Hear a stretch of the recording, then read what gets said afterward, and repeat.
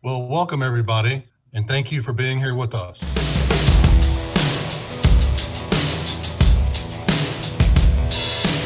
Until all of his legal stuff is played out and until the NFL rules in some way, I just think his 2021 season is a washout. The fact that the Texans took a kid with their first draft choice this year, I mean, with all their holes to fill. They are an expansion team. That's right. They have one pick in the top 80, and they pick a quarterback. And Nick Caserio says, in essence, oh, that doesn't mean anything. Maybe we got our starter for the future in Davis Mills. I don't think he's that. I'll say that. But at the very least, yeah, you take a shot in the dark that could be the future. We can win games and make do if Tyrod did get hurt early in the year and we got to throw somebody in. Texans have released their schedule. Now it's time? It's time. Here is the schedule. Check it out. And welcome to another episode of the Turn Up For What podcast, talking your Houston Texans straight from the Great British Isles, and are joined this week on schedule release. There's not just a Tiger released in Houston this week. We've got a schedule to talk about, and a man that doesn't probably need much introduction. I'm probably going to have to ask him not to forget me when he's big time. But Mr. Brandon K. Scott from the Bebop podcast and Radio 610. How you doing, Brandon? I'm doing good, man. I appreciate the kind introduction, but the one thing that I will always be, no matter what's going on over here, is common. You know, I got enough people in my life that keep me common, so I will never forget. I will always know and always appreciate my time on the Turn Up For What podcast. I appreciate having you on. I think it's, I mean, and I was sort of thinking about this just as writing up my notes, and you think of a guy like you and a guy like me just sitting talking across the water about a team that's probably not going to be very good this season by any stretch of the imagination, but it shows you that it's bigger than sometimes what happens between the white lines. Yeah, well, especially with this, I mean, the whole thing with the Texans right now is observing everything outside the white lines and how it materializes inside the lines, right? So, and it's going to take some time knowing where they are right now for that story to fully be told. So, you know, we're a part of something, you know, that's really starting from the ground up here. And whether it actually turns into something worth watching still remains to be seen. But the process is fascinating, you know, from rebuilding the team, even just the idea of firing Bill O'Brien and then the replacement ultimately becomes David Culley, and just the premise of whether you even got better there, you know, just to have that initial conversation. And then that's not even to mention all these other things that you and I obviously have gotten into and we'll get into here. So yeah, I mean, it's a fascinating time. It's a fascinating time. And I will say it is cool to be there, to feel like you're there for something that's like from the beginning. You know, like this is a new beginning. And so however it turns out, I will have been able to say, hey, I was there when they started this project, and pass or fail, this is how it went. Where we are right now, and I suppose I've heard multiple people question it, and it's probably true. I don't think the team's chances, quality of personnel, quality of coaching staff are any better than, I don't think we're any better off than we were in 2002, 3, 4, and 5. I think we're right probably at that stage. And at least I suppose back then you had a new quarterback that had potential, and maybe that is Davis Mills. But when you watch the draft and you watch them kind of shed picks to get certain guys, take a quarterback, what was just, you know, your kind of 5,000 foot view of the draft and just how it went? Well, let's start with the quarterback. Just, you know, initially I was anti-quarterback at that spot because I didn't think any of the good ones, you know, all the good ones went high, right? So, and after that, I wasn't impressed. You know, I didn't want or did not think that the Texans should draft Kyle Trask or Kellen Mond or Davis Mills. I didn't think any of those guys were going to be like a franchise level guy. I wouldn't be surprised if any or all three of those guys makes a career in the NFL as a backup or a plug and play starter, in a pinch, so to speak. But those were never to me the answer at quarterback. Therefore, options that I thought were good ones in that space. Now, the other side of that argument I understand is, hey, you might as well, if you need a quarterback or feel like you might need a quarterback, you might as well draft a quarterback every year until you find one. That is a philosophy that I'm not necessarily opposed to. Here, it was just the specific quarterbacks that were available that I just did not think were worth the time. And I suspect that I'm going to be proven right on that with Davis Mills, what you're ultimately going to find is perhaps a quality backup and a potential, like I said before, plug and play kind of guy that can start for you in a pinch, but not somebody that you want to build your team around, or once your team is a contender elsewhere, around the quarterback, think that this is the guy. Like, to me, I'm not even sure if he's Jimmy Garoppolo, so, as far as like talent wise. So what do you do with that is ultimately the question. And so that's why I didn't love the pick. Obviously, as someone who's kind of in it for the long haul, I'm open to be proven wrong on that and would love to be. But I don't suspect that that's going to be the case. And then, of course, the other notable move is the one you alluded to, was trading up. What was it? Basically 20 spots to get Nico Collins, the wide receiver who I think has some potential and adds an element to the offense that I don't think was there. The big catch radius. One of my colleagues here at Sports Radio 610 said that right after the draft that the Texans need a wide receiver who can ride the rides at Six Flags, the amusement park, parks here in the States. You need someone who's at least tall enough to kind of just go get a ball. But the idea of trading up for him, I know, was controversial, and I'd love to get your thoughts on it. But in the moment, I thought, man, this guy better be really good. Like this guy better be really good for someone who didn't play last year, and it's not necessarily an impressive route runner, but physically has tools, and again, the big catch radius, some speed. I'm interested to see how all of this goes. I was not a big fan of the class overall. My favorite pick is probably Brevin Jordan, the tight end, but I didn't feel like they had a whole lot to work with, from the start. So I was only going to be but so critical. But I will say picking the quarterback that I don't think is going to amount to much is a little bit disappointing.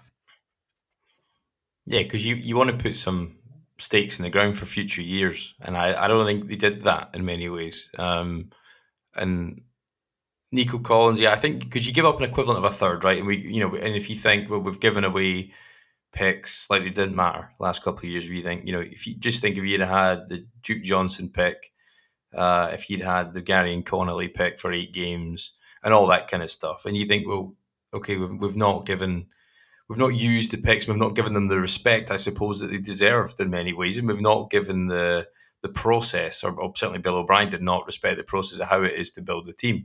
And I think Nico Collins would have been the perfect pick if if Watson was in play this season, I think, because that's exactly what we missed last year. Ironically, you jettisoned a guy out of town that had that exact skill set for personality issues or what have you. But in Hop, and we'll come on to seeing him in week 7. But there's How about that though? How about the fact that you had a better version of Nico Collins not that long ago? Yeah. It wasn't that long ago when Hopkins was on this team. That's a very good point. And there's a reason why he was available in the 3rd. There's a reason why Brevin Jordan fell at the 5th, because he doesn't have the prototypical measurables that guys succeed in the pros do. I thought the worst. I mean, I can live with that because it was very specific. You can see a role, you can see his tape. He played a big school in the Big Ten. He's done it. He's there. There is pedigree. So you can kind of think, well, fair enough. You can obviously see what I can see. You've got coaching staff links. But for me, the Garrett Waller one was the worst, I think, because they've traded up for a guy who is a Brian Peters, Dylan Cole type, both undrafted free agents. And I watched both, talked about this last week, and there was 2 games I watched. I just couldn't believe that was who they picked at that spot. And you think, just take a flyer on a DB or an edge rusher, and just because the payoff is so much bigger there than that special team linebacker who might, be able to play a bit, sort of come downhill from sort of safety and nickel and dime looks, probably is going to be more likely than actually being able to stand up at the line of scrimmage, because he's not got it, I don't think, from the two games that I watched, Oklahoma and Oklahoma State. So yeah, I thought it was almost like the board they had was very small. And I saw this week that they said a lot of teams only had about 10 or 12 first round grades. The rest were all, by the time you got into the teams were well in their second round grades. So if you continue that trend right down your board, by the time you're in the 5th and 6th round, it's more than plausible that a lot of teams did not have, draftable grades in the 6th round, or even the 5th for that matter. So it seemed like Caserio kind of thought, well, we'll trade up to get in a position. I know there was Nate Hobbs from Illinois. They supposedly were trying to go up and missed out on him, if that's to be believed. And they just squandered felt like they squandered a lot of resources. And if it was more the fact that they put resources in, or they took resources out of next year in a 4th round as well, and just said we threw a 4th round in, was his exact phrase, Caserio. So yeah, I think overall just sentiment for me is limited. I think, a possible quarterback, a possible, X-type receiver, a possible move tight end that may have some blocking and upside, but his tape is some good, some bad. And a couple of guys who are special teams and some guy called Roy. So, it's limited, I think, overall. I don't think there's much to think, we've got, even if you came out with 3 guys that you thought, I can see they'll all play starter role at some point in the next 2 years, then fine. But we didn't do that. And I think it's limited. And it's probably just another step. But I think the biggest thing for me, Brandon, was the quarterback pick. It just felt like you're one step closer to the end with the whole Watson thing. Yeah. Well, I think that is clear. They didn't want to say that. And obviously they can't say that given where they are with everything, just that it's so hairy right now. But that made it very clear that, now you have, remember in the beginning of the offseason, the reason for going out and getting other quarterbacks because you didn't have any more, right? A.J. McCarron had become a free agent. Josh McCown retired. And Nick Caserio tells us, well, yeah, all we had was one player under contract at quarterback. And so we obviously had to go get some. Well, now you're at the other end of that, where now you have 4 quarterbacks on the team. And, and somebody's got to go. Right. And the obvious choice from a talent standpoint is Ryan Finley. Like what's he doing here? But you executed a trade to get the guy, and we all know what's going on with Deshaun Watson. That it's just pretty clear. So yeah, that is a window into the future. Now we can split hairs on how they've addressed the future, whether they picked the right guy or whether that was the moment to address said issue. With the quarterback, but yeah, it's an obvious and clear indicator that Deshaun Watson is not here for the long haul. Whether that's because of him not wanting to be here or them not wanting him to be here, at this point, it doesn't even really matter what the reasons are, because it just it doesn't seem tenable. I still, just as somebody who wants to have to witness and cover good quarterback play, still have the slightest bit of hope that there's a way that he could still be on this team, and these things that are happening off the field could possibly not be what they appear to be and seem to be in some cases, and that this thing could just sort of fix itself. But that does not seem to be the case. And drafting Davis Mills is an indicator of that. I am interested to see what happens with Deshaun Watson as far as the league is concerned, because Mark Berman did have the information late in the night that apparently he was able to get Tony Busby either on the phone or one way or the other. And, at least 4 of the Deshaun Watson accusers have cooperated in some capacity or spoken with the league. So, I don't know what that means and what that entails and what that looks like for Deshaun Watson. Before I'd seen that, my thought on this whole thing was, as bad as it sounds, there is no real hard, proof that Deshaun Watson did anything nefarious beyond, possibly having some type of, sexual relationship with a massage. Like the biggest thing that you could probably even put on him would be prostitution, based off of what you feel like . So I didn't know what that was going to mean for him in terms of the long-term investigation or for the league. But then when you find out that at least more than one accuser, you have 4, according to Busby, apparently, per Mark Berman, who are talking to the league. So now I just want to see what's next with that.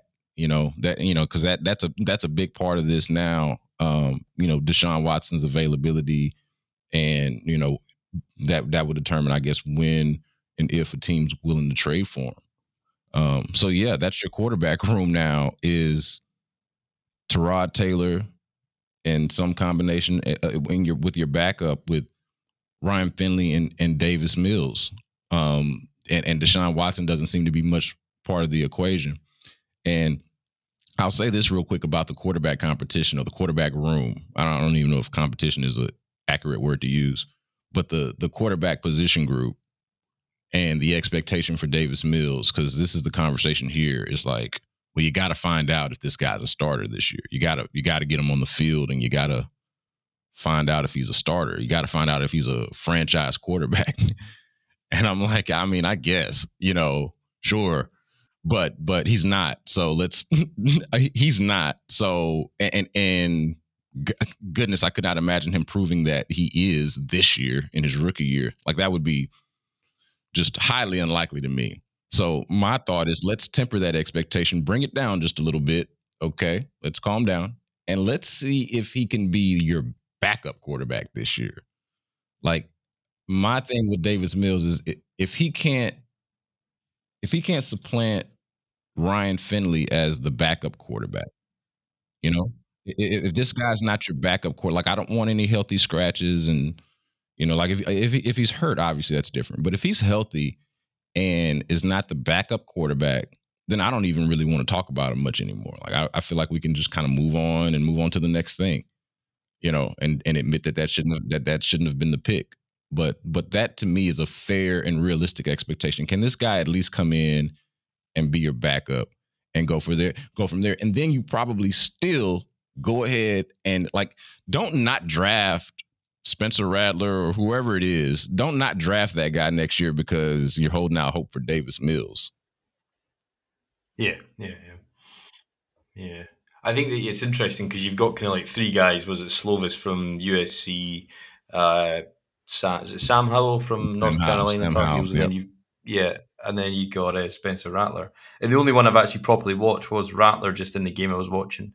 Garrett Wallow, and the ball comes out of his hands so easily. It looks effortless, like deep balls.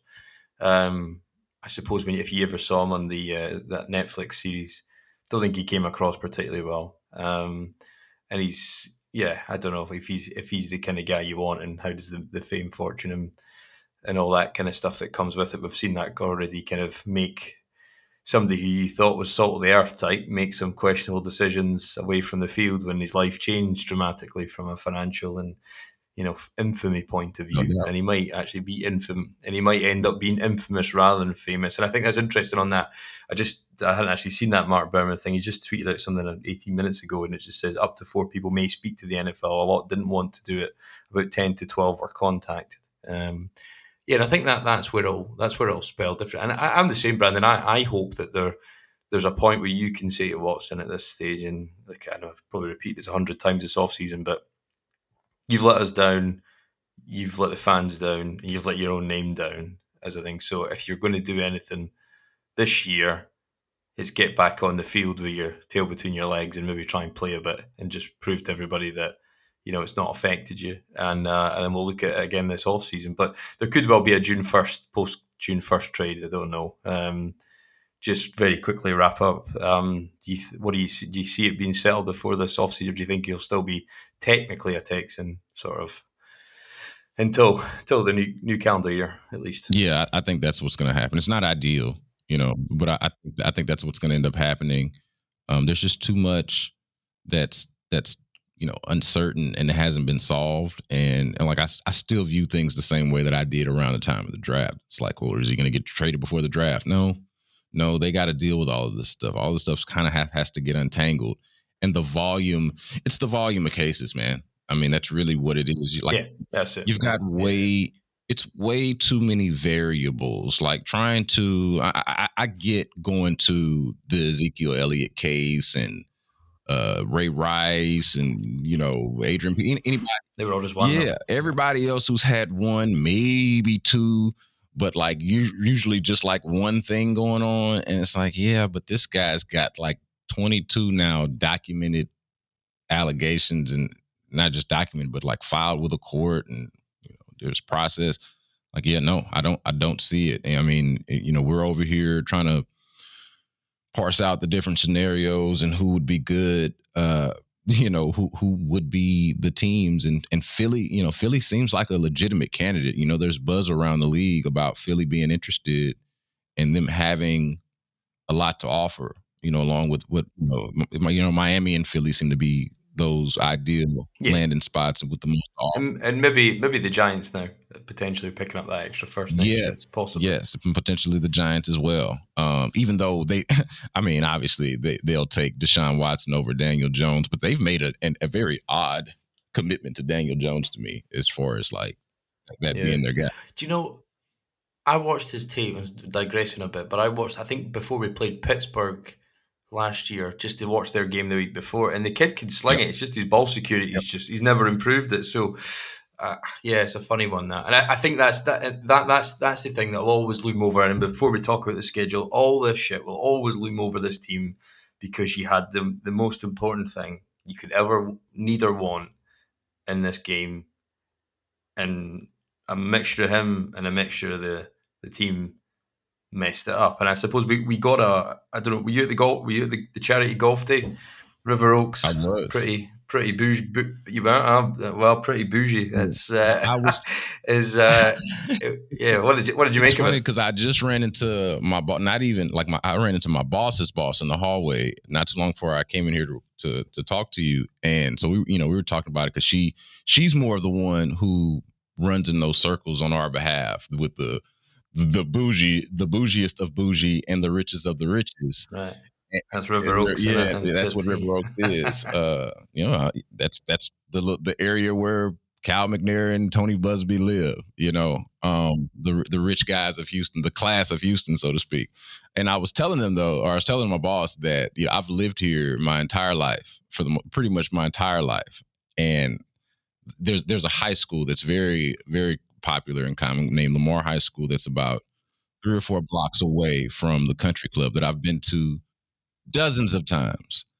Never been to that country club. Didn't know that that's exactly where it was, that it was that close. Like, I've been in that close to that area, but I'm like, wow, the rich are actually within reach right here. So I mean, it's fascinating that that's such a rich and well-known part of the town for a specific group of people. But for me, who's lived here my entire life, I'd never been there and hadn't considered it. So that part of it was interesting. Obviously when we got there on the content side of it, we knew going in that the people that were slated to speak to us were CEO Cal McNair, General Manager Nick Caserio, and the new team president, Greg Grissom. So we knew that, but and of course we do also have the context of Coach Culley having just lost his father not too long ago. But we also knew that Culley would be, or figured as much, that Culley would be there, and so it was odd that he wasn't on the docket to talk to us, and that he did not talk to us. We didn't get the sense that he was trying to avoid us, because some of us were able to make some small talk with him on the side, on the golf course, so to speak, before, in a little allotted time that we were allowed to be there. But it was just an odd thing that they invited the football media to this event, knowing that we'd be there to ask football questions, and didn't make the football coach available. Do you think because he messed up on that podcast with the two guys from NFL Network, I saw him give some answers to team media, which were not great. Do you think they maybe underestimated his ability to front it up for the next couple of years? Do you think they maybe?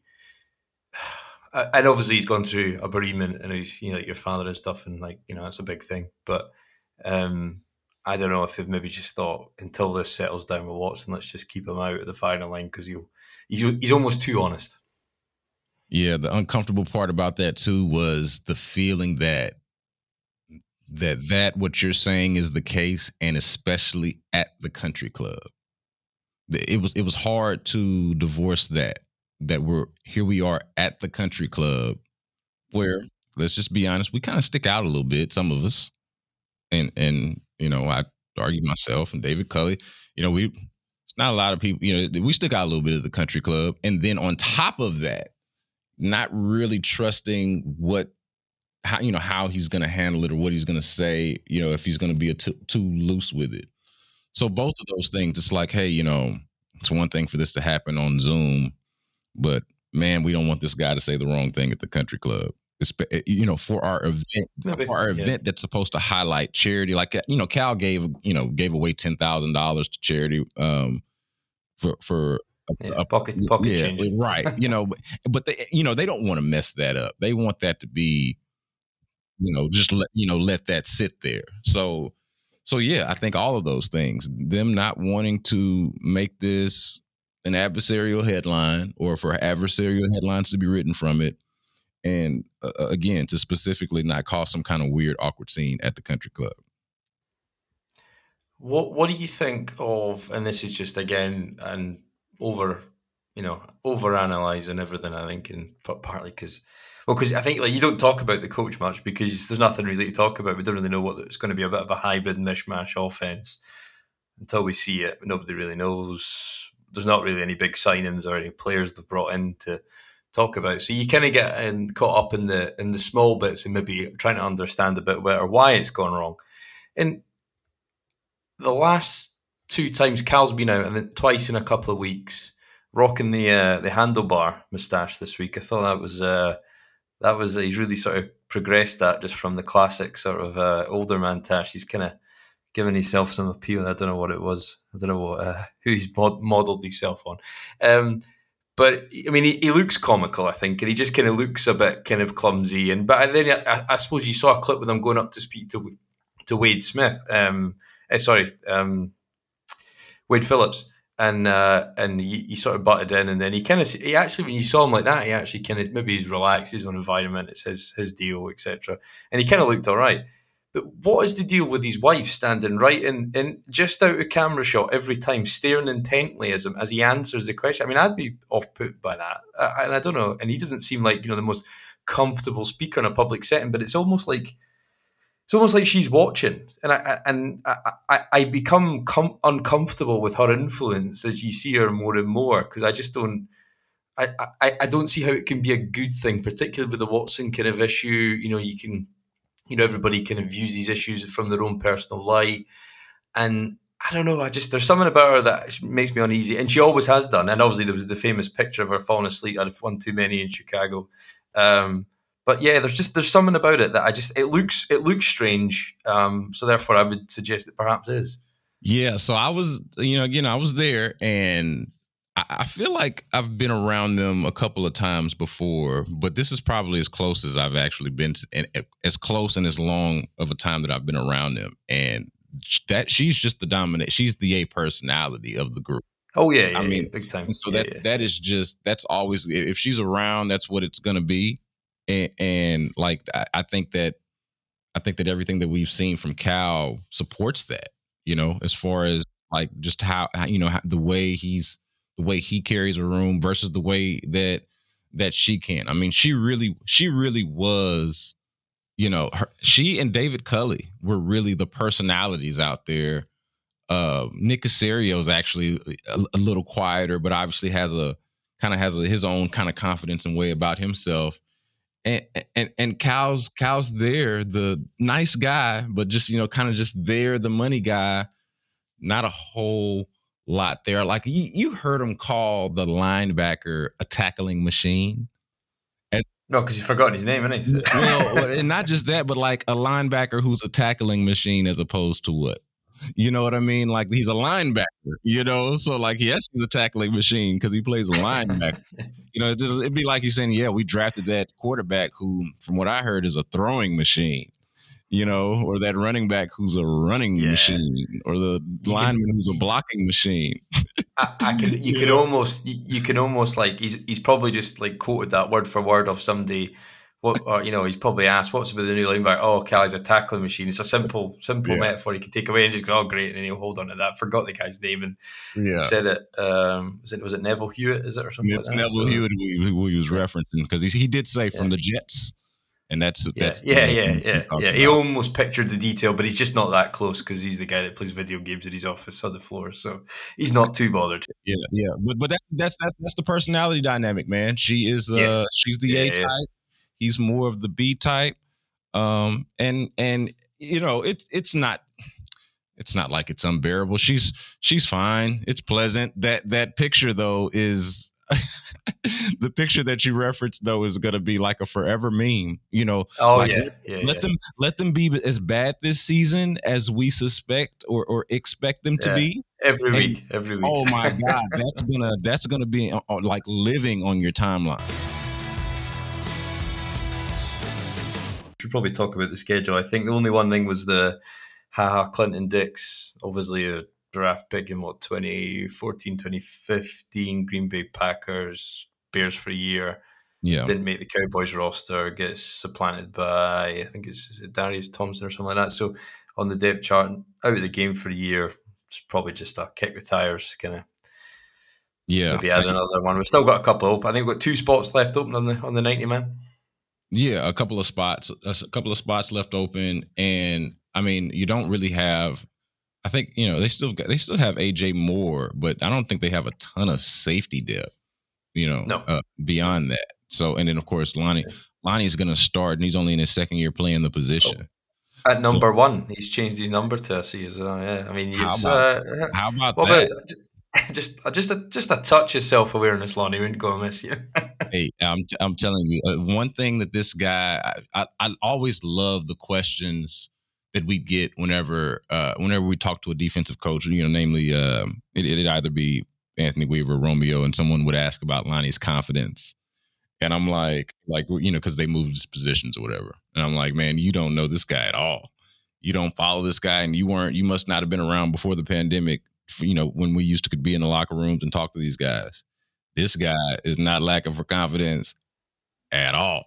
and he's showing you that he's going to wear number 1. And damn it, I hope he plays like a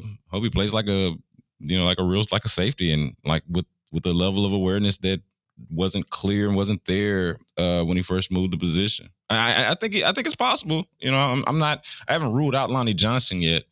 Aside from just being disappointed at the fact that they drafted, used a premium pick on a guy that they thought was a cornerback and had to move him to safety. There's a huge amount of kind of question marks with him. I always remember the game I was at in Kansas City where he just basically had a street brawl with Travis Kelce, and he should have had about 5 or 6 penalties flagged. He got away with 5 or 6 of them at least. Yeah. And I thought, well, do you know what? The guy's at least got the willingness. So I think there's definitely the tools are there, but he's certainly not put it together. And I think somebody who was playing at safety didn't look like he knew how to play safety, despite it not being all too different from corner. I know it's a completely different skill set, but as a corner, I would suggest you have awareness of what safety should be doing in and around you, and to kind of look that lost at times. And he gave up. From some of the tape clips I put out on a Tuesday morning from the All-22, there was a number. So going to number 1 is perhaps a little bit short of the self-awareness of his developmental capacity that he needs. But yeah, look, you need confidence in defensive back. They're looking at Steven Nelson as well. That was rumoured yesterday. They desperately need another corner. I don't know how they're going to fill out the season with the depth chart they've got.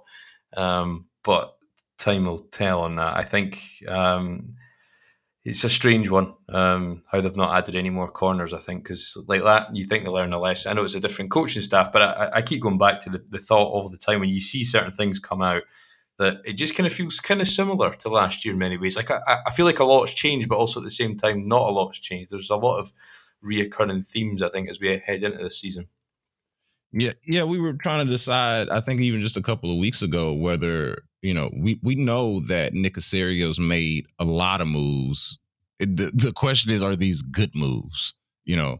It's been real easy, it seems like, to get caught up in, 60, 70, however many transactions. And over half the roster turnover, and then just assume that just because they've made changes that those changes are good. But it seems to be a lot of running in place. Like kind of like what you're indicating. It feels like they're on a treadmill. And they're not actually going anywhere. They're just exercising. And exercise can be good, and and maybe it's gonna work. I know there is a hope and a belief in. I know is because you mentioned corner, that Desmond King, and I haven't watched a lot of tape on Desmond King, like and really study this game, but there's a belief here that maybe that could this could be the prove it year, akin to a couple of years ago when Tyrann Mathieu was here at safety and earned himself a bigger contract with the Chiefs, and that maybe Desmond King could have a year like that. Maybe, and they have added some guys. Terrence Mitchell, like there are more guys there, and I feel like the one positive thing about the defensive back room is that there shouldn't be as much Vernon Hargreaves again if they stay healthy. But it's not like you've really improved much there. And so I like, and that was the reason why in the draft, that was the position. I did a podcast on the B-Block podcast leading up to the draft saying, go get you somebody that can cover, because you don't have that many guys that can do that right now.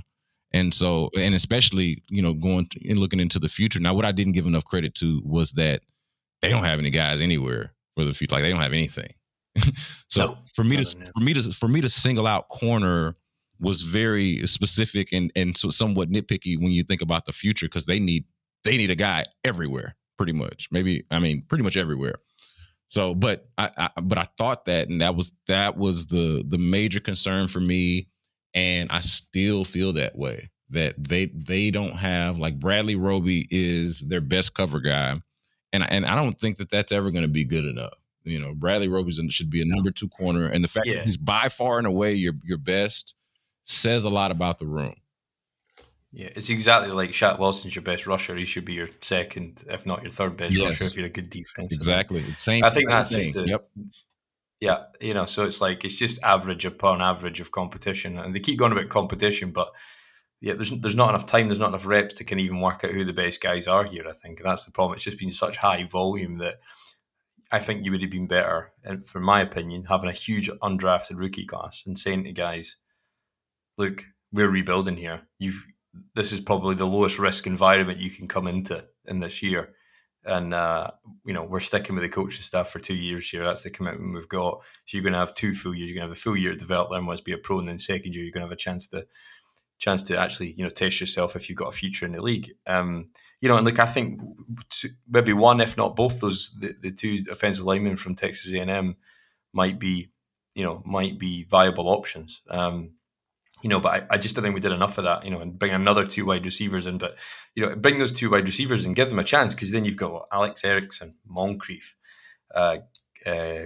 Chris Conley, all these guys. Just give it to the undrafted guys and see what they've got. I think it just feels like we've been, we've hoarded all these guys, and I just don't know what the team's going to be. So as we go through this schedule, I've got no clue. I suppose we can make the assumption that we think Tyrod Taylor will be the starter, and we'll just muddle our way through with a variance of personnel, and it'll probably change, and we'll probably release players throughout the season, and there will be more turnover. I can't see the amount of turnover we've had not continuing through. It's always been a churn the bottom of your roster kind of sentiment, and I think that is important because it shows accountability, and you can cut people if they're not pulling their weight, not performing, etc.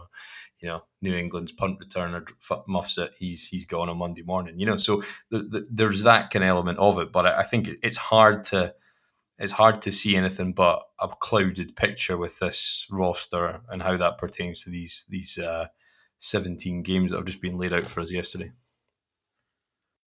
Yeah, and we were talking about it here that for the most part, like, they don't, like, how many games, when we found out earlier in the day that the Jags would be the opener at home, mind you, we thought, okay, maybe that the only game that they'll be favored in, and you can make a case for maybe some others, and it'll play out. Obviously, as the season plays out, it's hard to say that this far ahead of time, but we were thinking that, like, man, this could be the only game that they're favored in. And then the line comes out, the betting line comes out from Las Vegas, and they're not even favored at home against the lowly Jacksonville Jaguars. And why is that? Because even the Jaguars, with Urban Meyer and Trevor Lawrence, offer more credibility than the outfit that you've put together here in Houston, with David Culley as your head coach, and either Tyrod Taylor or Davis Mills or God forbid Ryan Finley, in some kind of odd circumstance, is your quarterback, and Lovie Smith's out there with 17 linebackers, and you're just trying to figure it out, and that's reflective of how bad things are. And you talk about the roster. Yeah, this is a roster of all, pretty much all replaceable guys, man. I mean, one of the big storylines that we'd made, as this roster was being developed, was who are the cornerstone players. You saw that, didn't you? Like I've just not been able to bring myself to write an article since the draft or anything like that. But you see the images or the headline images, and it's often Brandon Cooks. There's a couple of Justin Reeds, a couple of Laremy Tunsil's. Right. Yeah. But there's not many. Yeah, and to think, like those. No disrespect to any of those guys, much respect to them, but those are not, with the exception of maybe Tunsil. None of those are actually cornerstone players. Those are good players to have on your team. They're all good players, but that's not what that is. Did you see the just talking about Robin Salt and the wins? Did you see? I think it was Peter King or something like that said that actually privately, was it Chris Greer, the Dolphins GM? Actually, they were overwhelmed by the trade with Houston privately because they had serious questions about paying a left tackle top rate salary on a rebuild. I mean, a left tackle does not win you games. Does not win you games. And oh man, I was having this debate with another guy in the media who I'm really cool with, and we were just talking about like the Tunsil deal and reflecting on it. And I was admitting that, like in retrospect, because I was a proponent of the deal and didn't give enough scrutiny to what was given up, because I was like, same here. Yeah, man, they need a left tackle, man. Deshaun's going to get killed out there, and didn't give that enough scrutiny. And so now I'm able to say, hey, I was wrong, flat out, hard stop, no excuses. I was wrong. And my buddy's like, nah, man, we weren't wrong.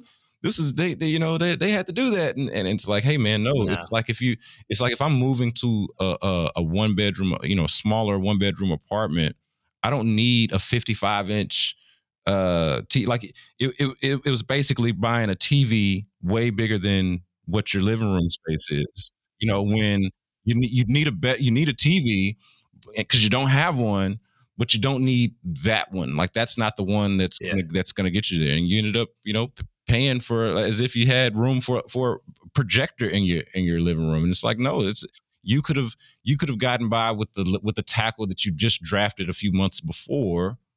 And it's just mind blowing that they spent that much money on a left tackle when you almost never have to. And the only reason, or the only team that it would have made sense for to give that money to actually was the Dolphins, which makes sense why they were having concerns, because they drafted the guy and they got the guy, and so it would have made sense for them to pay the guy. But here comes the Texans saving the day and bailing them out of this conundrum that the Texans didn't realize existed. Yeah, and when you see the Orlando Brown price that's gone this offseason, it just shows you like. Mm-hmm. Timing is everything. Yep. Leverage is everything. And we'll hopefully Kiseri will understand that if Watson is shipped post 1st June. But yeah, I think we're both on the same page that he'll just be clouding the 17-game stretch. Just in terms of 17 games, what do you think of that? I thought a far better use of the 17th game would be just your local rivals every year, whether that's the Saints in terms of distance, drive time, or whether it's Dallas in terms of interstate rivalry every year, and just have that constant game every year. And it'll be next year, I think, that we go back up to Dallas. Which I remember that. And if you think of how much the team's changed since that game, when there was probably 60% of the fan base in AT&T was wearing red. Yeah.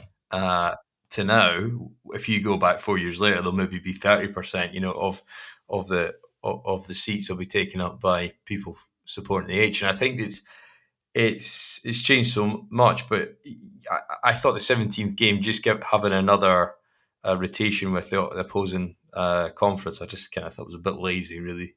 Yeah, I mean, it is literally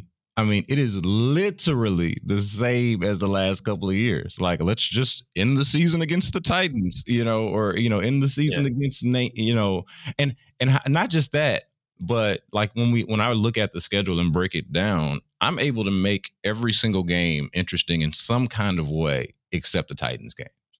I don't have any, like, obviously I'm going to watch them and I'm sure I'll get into them once they play, but they are probably the biggest dud. And again, Texans fans, people who follow the team don't really need a reason to get up for the Titans. So that's fine, but it still is the case that there's no, at least I don't have it. I don't have the buzz on what the Titans game is. And so then you get down to the end of the season and, that's the 17th game. I'd much rather, I know that the thing that I wanted was to get at some point, if they could stack the teams on the western part of the country together, the Rams, Chargers, and Seahawks, and if I could get them all in some kind of clutter, and they spread them out quite a bit through the schedule. That was one thing I was kind of hoping for. But yeah, that last game is so unimaginative. I couldn't agree with you more. It's just they just squeezed an extra game somewhere in between, and it's like, oh, we're playing the Cardinals. All right, well, good thing there's a story there, because that wouldn't make sense otherwise, or doesn't feel, or it doesn't feel like it makes sense otherwise. I don't see why. If I think it was Vic Fangio actually pushed this idea last year, but I thought it'd be a far more interesting product if you play 16 or you play the other 15 AFC teams, and then you play 2 rotating NFC games every year. Then you get the truly best of the NFC versus the AFC when it comes to playoff time, and then actually the NFC and the AFC play one another in every game right through to the playoff. Yeah, and then you get it levels the playing field a bit more. It reduces the margins, and you get the best team at the end of the year. Because I think sometimes you can get, if you look at the other year when the Chiefs weren't even meant to be in an automatic spot, and then New England got beat off Miami last game of the season, and it just kind of swung the whole playoffs completely wide open, and they go in and win the thing. So I think you could probably level the playing field out a bit and get more or a wider variance of games rather than having to wait 4 years to play some of these teams. And I think as well, playing the teams in your division twice, it's pretty boring because like when we're looking at the schedule, like speaking with guys last night, we're like, right, what game are we going to go to? Hopefully, borders being open. We've always wanted to do 2 road games, and it's Indianapolis. And you're like, well, I've done that, obviously, So it's like it's repetition. Yeah, and then especially like when you're in a division that sucks, it's like, okay, well, why do the Titans need to play the Texans twice last year? Like why is that necessary? It doesn't feel necessary. And on top of that, I think, and this is an even probably more to the point, is that the divisions are supposed to be geographically specific, but are not necessarily always. And so it's not like you're doing that really either, In some cases you are, in some cases you're not, like the AFC North, for example, those cities, like there are actual rivalries there. Some of the, you could look on the West, but like the AFC South, there's no connection between Houston, Nashville, Jacksonville, and and Indianapolis. Like we're 4 totally, like the only connection you got there is just that Nashville took Houston's team, or Houston's team left for Nashville. But otherwise, like so like the reasoning for it that would make sense for the way that it is doesn't actually doesn't check out. So why not do some of these other things to tinker with it? Well, because I was looking at the map today, and my geography of the US is not always the best. But when you look at all the teams at the other side of Lake Michigan, obviously you've got Pittsburgh, you've got Cleveland, Buffalo, and Detroit, and that's a perfect division because they're all right next to each other. But obviously that's not how they've laid not how they've laid it out. Just looking at the schedule as a whole, bye week 10, so it's kind of pushed back a week, so the equivalent of week 9 from last year. So, all right. I think what's interesting is the split, though, either side of the bye week, because you've got, of the first 9 games, you've got 4 home, 5 road, and then on the back 8 games, you've got 5 home, 3 road. So technically the second half post-bye is perhaps kinder in that sense. Not that I think by that stage of the season it'll particularly matter. Only one primetime game, I suppose. They've only got themselves to blame for that as well. And then they also have 3 home games back to back as well for the second time in recent memory. Yeah. So for me, what stands out about what we've got with home versus away, I'm noticing, and I knew this, like I didn't need the schedule to come out to know this, but once you see it put together, I don't have them winning a road game. I mean, they could beat Jacksonville, obviously, and they probably will win a road game. They could win more than one road game, but like I'm looking at it here, I'm like, man, I feel like I like their chances better with the Jets at home. I feel like I like their chances on Thursday Night Football with the Panthers at home. I feel like they could beat the Patriots for a third straight year, even though I don't necessarily feel as confident about that as I did last year. But I see opportunities for them at home, and when they go on the road, no matter the sequence, and it is road heavy to start, but I've basically got all of those being losses, and so that to me is sobering to think about where the team will be at the bye week. To your point about it being road heavy before, that to me means that you're going to already have sort of a losing team, and that's going to be realized for you before you even get to that back half of the schedule. And then as far as the one having one national game, like for it to be, I don't understand. Or I should say, it's clear that the league is not impressed by or like clamoring for any of what we are gleaning from Texan storylines. What are the top Texan storylines that they're going to be? When are they going to let's put the Cardinals on? You make that a primetime game. Let's look at some of these matchups. It could be Carson. It could have even been the season opener, or one of these Carson Wentz games, or any of these rookie quarterbacks that's coming in, or Justin Herbert, and like trying to think of ways to build it up. And they're just like, nah, Panthers.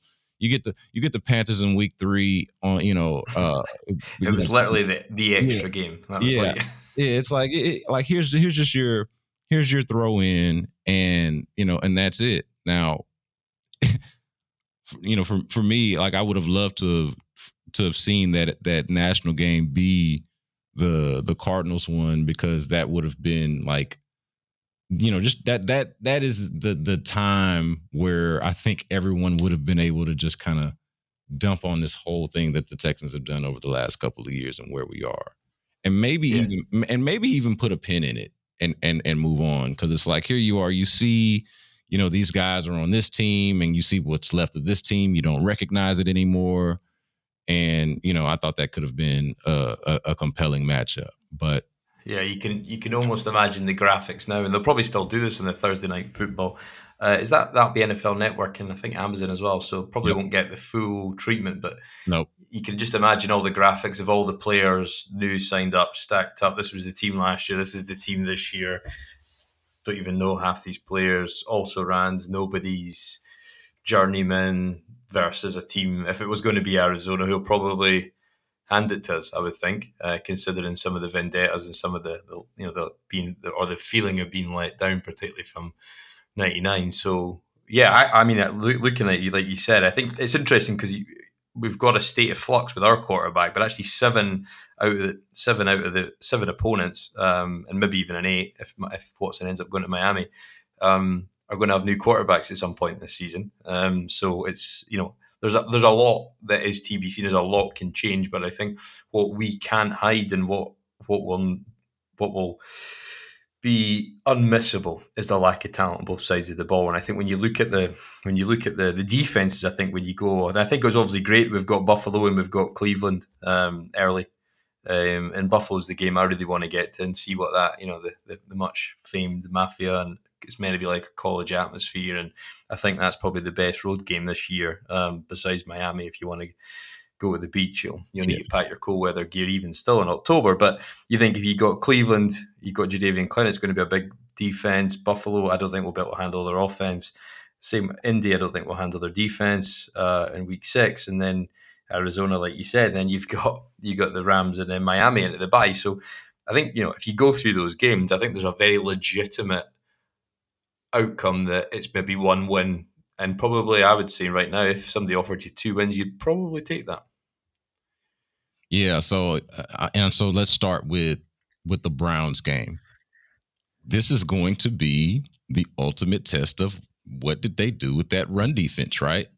Like you're not gonna. Oh yeah. Like you're gonna really get to fully focus on, hey, historically bad run defense. A year later, with all the changes, how does it look now against the Browns? And then the same thing with the Bills. Like, they're not necessarily that type of defense, but it's a very good defense. And don't forget this story, man. The David Culley versus, here's going to be a David Culley and Tim Kelly / Pep Hamilton led offense against Leslie Frazier's defense, the guy that you didn't hire. Good hired. And that's going to be, fully focused to me, aside from the fact that what a difference not even a full 2 years makes. When we were laughing, I know I was laughing at the Bills for blowing that 16-0 lead in the AFC divisional round. I was there for that. And, that we are in totally different scenarios and situations now and places now as franchises, just to look at, hey, this thing has actually worked out for the Bills. I know that was a rough night and we were on the Texans were on the positive end of it, but this has worked out for the Bills. And look at where they are now here at this part of the schedule, in week 4, not even a full 2 seasons later. So, that fascinates me. And then the Colts, a couple of weeks after that, when they're back on the road, another similar situation here with the Culley, Hamilton, Kelly led offense versus Matt Eberflus, another guy who you thought might be in the mix for the head coach position for the Texans, and who, Deshaun Watson, when asked, because of course they played him twice, when asked about Eberflus, was complimentary, and then again, there's that Cardinals game waiting right after that, some real fascinating road matchups where you don't feel like they're going to win those games, but they're going to be interesting and compelling. And there's going to be like anticipation leading up to it. And then you're just going to watch your football team. I mean, even that Miami game, right? Like, I know here there's here at our station, there's like this kind of not even silent hope. They've talked about this on air. If Deshaun Watson gets traded to Miami and he's either served out his suspension or the suspension doesn't happen or something like that. Like, if all of those things can happen between now and then, and by the time you get to week 9, that's game 9. So by the time you get to week 9 and you go to Miami, are you, like, aside from the fact that Miami's fleeced your organization, and like even without the Deshaun Watson thing, you still got, hey, Will Fuller, Bernard McKinney, and all these guys on one side used to be on your team, and then you just got and then of course then they got all your picks, and then you just got Laramie Tunsil on your Laramie Tunsil, trying to pretending that he's interested in run blocking, just sort of kind of floats through exactly, as opposed to just making business decisions and cashing those checks that Jack Easterby and Bill O'Brien We're so eager. And it's all guaranteed. He's had it already up front. So if you're ever going to see a dip in play for a guy who's not relying on the game checks and got a huge portion of his salary guaranteed this year, and I think he's only on the hook for 700. Yeah, he is a mindful guy. Like he's not gonna mix it up if he doesn't deem it necessary. Okay, let's just. And I think, and you can see that on film, where he's not dogging it necessarily, but he's not, he's not gonna go all out when if the moment doesn't necessarily call for it, if he doesn't see the point. And so then you get that, and so that you've got that matchup. It's like, thanks, Miami. This is our franchise player that we actually traded to protect the guy that we thought was the franchise player, and I'll be damned if they don't end up having him. Like if that happens, like they would have to change that. Like if Deshaun Watson somehow pipe dream ended up being traded to Miami and was able to play in that Week 9 game. And you've got the Dolphins for all of the fleecing that they've done to the Texans. And to add insult to injury, they've got Watson at that point. Like that to me, I mean, maybe it's just the Texans' bias and influence on my part, but that to me, I don't see a more interesting game, other than maybe Brady going back to New England. Like that's it for me. Yeah, I think if you look at the week prior as well with the Rams defense, what's the concoction offense going to put up against that defense? I know they've changed coordinators, so yeah, they may be a different proposition. And then, as you said, at Tennessee, it's probably the most unintriguing game. But then I suppose you get to see Zach Wilson, you get to see Justin Herbert, and you might see Trey Lance down the stretch as well. But I think when you look at those back end games, it's kind of hard probably to get excited now. But I think like exactly that Tunsil point and whoever else, what players have mailed it in at that point, because they've either it's like something like Whitney Merciless, and I saw him talking about the he thinks he can play in 4-3, and that's what he played at college, and we'll see if he's had a physical transformation. But again, another guy who knows he's not going to be here next year, who's had all his salary paid up in bonus payments, so we didn't hit the salary cap. Same with Brandon Cooks. Every player that could have been renegotiated has been renegotiated, have pretty much a fair chunk of their salary already. They're not reliant on game checks. They're not going to really be affected by that. So, yeah, I think that's a big turning point. And I wonder, do you think, do they bring in a different quarterback after the bye? Do they use that as an opportunity? Say you do go 2-7 into the bye, which is quite likely, and I think would be a good outcome probably. Anything more than that, I'd be pleasantly surprised. That is a potential where they throw in Mills, I think, for those last games, particularly when you've got at Tennessee, which is not the hardest environment to play in, and then you've got the 3 home games, albeit against the Colts, but the Seattle and Jets defense, I think, is probably a good tester for somebody to see, like, lower end defenses. Can you compete at this level? Yeah, I think honestly, it's serving 2 purposes, and one of them, gives off a more positive vibe than the other. It's what you describe. It's evaluating and finding out what you have in a guy. Like, how good is he? And we've been talking about that here for days now. Like, when exactly do you throw Davis Mills in? And now that we've got the schedule and we've played it out the way we have in our head, yeah, that seems like, bring him back after the bye week. Most of those games are going to be at home again, like the home heavy side of the schedule. So that could make sense for him. And also, like, at that point, if you are, 2-7, if you've won 1 or 2 games at that point, it probably helps you to have the lesser of the quarterback out there, and that's the not so positive vibe of it, because it has the feeling of tanking.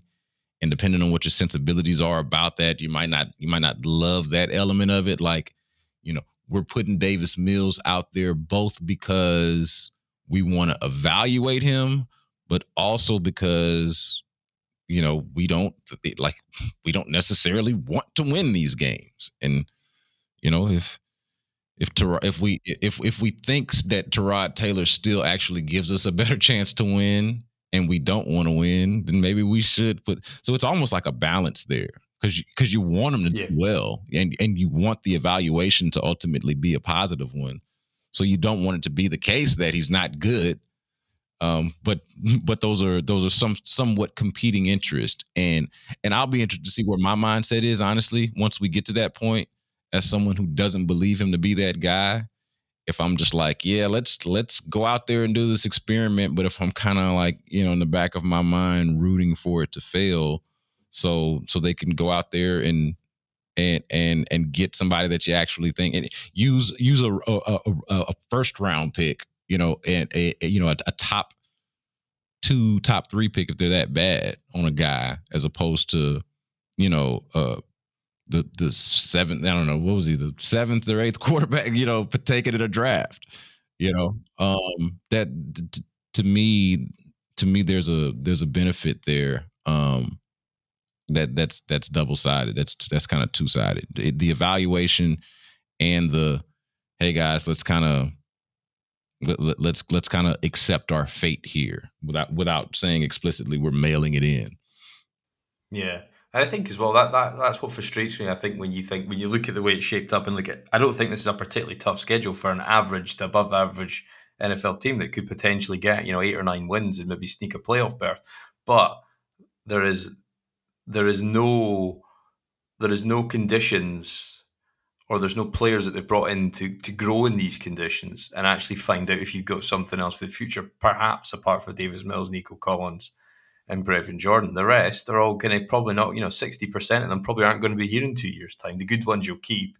They might tail off, they find their level. And so I struggle to see, and I know, and I've said this a few times, and a lot of Texans fans, and I hope this podcast helps, and I hope listening to Radio 610 or, all the other guys that are putting stuff out there, I hope there's going to be a bit of solidarity and strength in numbers to get through this, because it's not going to be easy at times to watch this. And I think when you think the biggest benefit of is you might find out if Davis Mills is a backup bridge guy to get you through until you find your guy, whether that's in April 2022 in Las Vegas or whether that's, April 2023 in Kansas City at the draft there.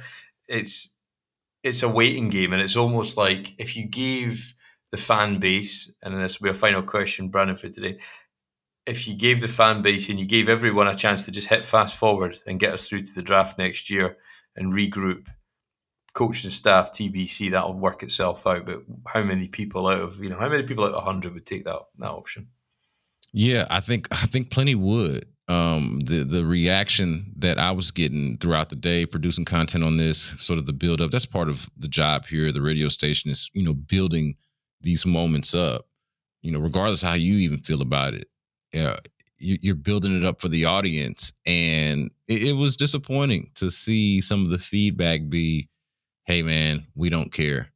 Like we don't, and not just from trolls or from casuals, as some might call them, but from people that we know and understand to be passionate fans about this team, like people that we've interacted with for years on social media, through our text line and through phone calls and post game shows and all those things, like fans that we've come to know and understand to be legitimate fans of the team are like, hey man, we understand that y'all are doing y'all's job, but we just don't care about this schedule. We're not, or at the very least, we're not excited about it. It's not the same as it is on normal years. And so I think I can't put a number on it, but there's definitely a feeling there. That there's definitely something to that. I know that I can tell you that the reason why I was excited about the schedule release, because I understand the fate of this team, or the state of this team where it is because I wanted to find out when I was going to get to see these opposing players. So, we talked about, Justin Herbert, or you mentioned Justin Herbert earlier. I was hoping that I'd get to see that guy early in the season, because, I don't want a chance for him to get hurt, or in week 16 for them to not to be playing for anything. For whatever reason, to have to wait that long, that late in the season, week 16, to see him. I was hoping I'd get to see him early, because that's somebody I've been a fan of for, from the very beginning. All the possibilities of the rookie quarterbacks that could be in, from Trevor Lawrence to Zach Wilson,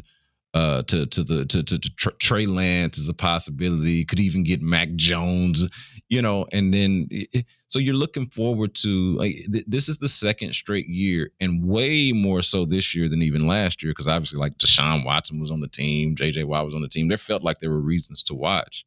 Way more so this year, probably than any other year. I was looking at the schedule way more so with the other teams in mind than the one that I cover and the one that I care about, and I think that is reflected in the fan base and, in media. No one is really excited as much as we are, or I'll just speak for myself. I'm not as excited about the Texans as I am just like last year. I was excited to watch, now I'm just curious. Yeah. It's more curiosity than anything.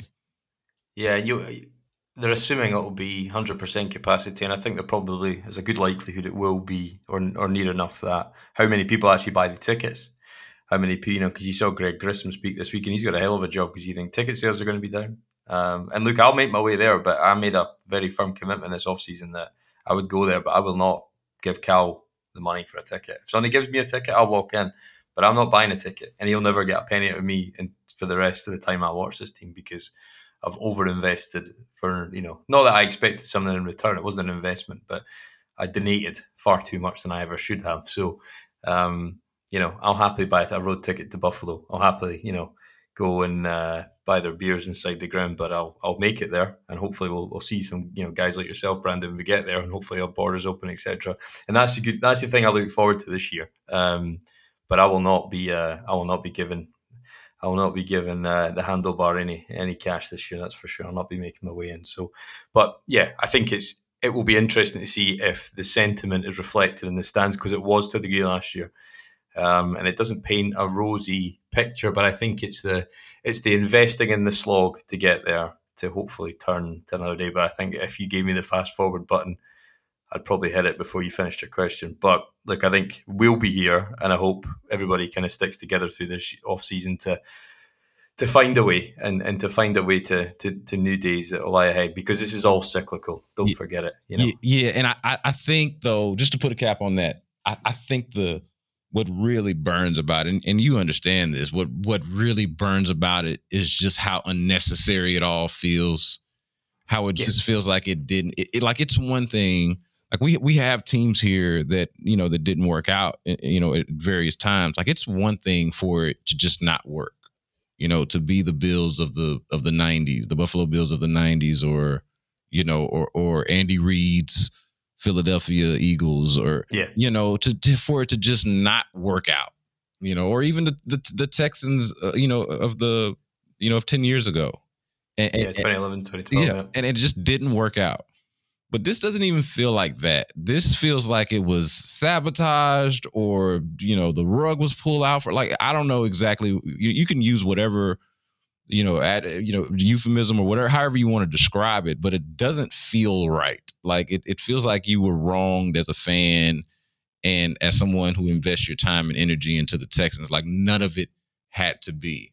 And I think that's what's the offensive part about it, and what makes it a little harder to be optimistic when you even when you want to be. You're like, man, they just kind of smacked me in my face, man. Like we had a team and then we didn't, and for no real, like, it's hard to find like a real good reason for it.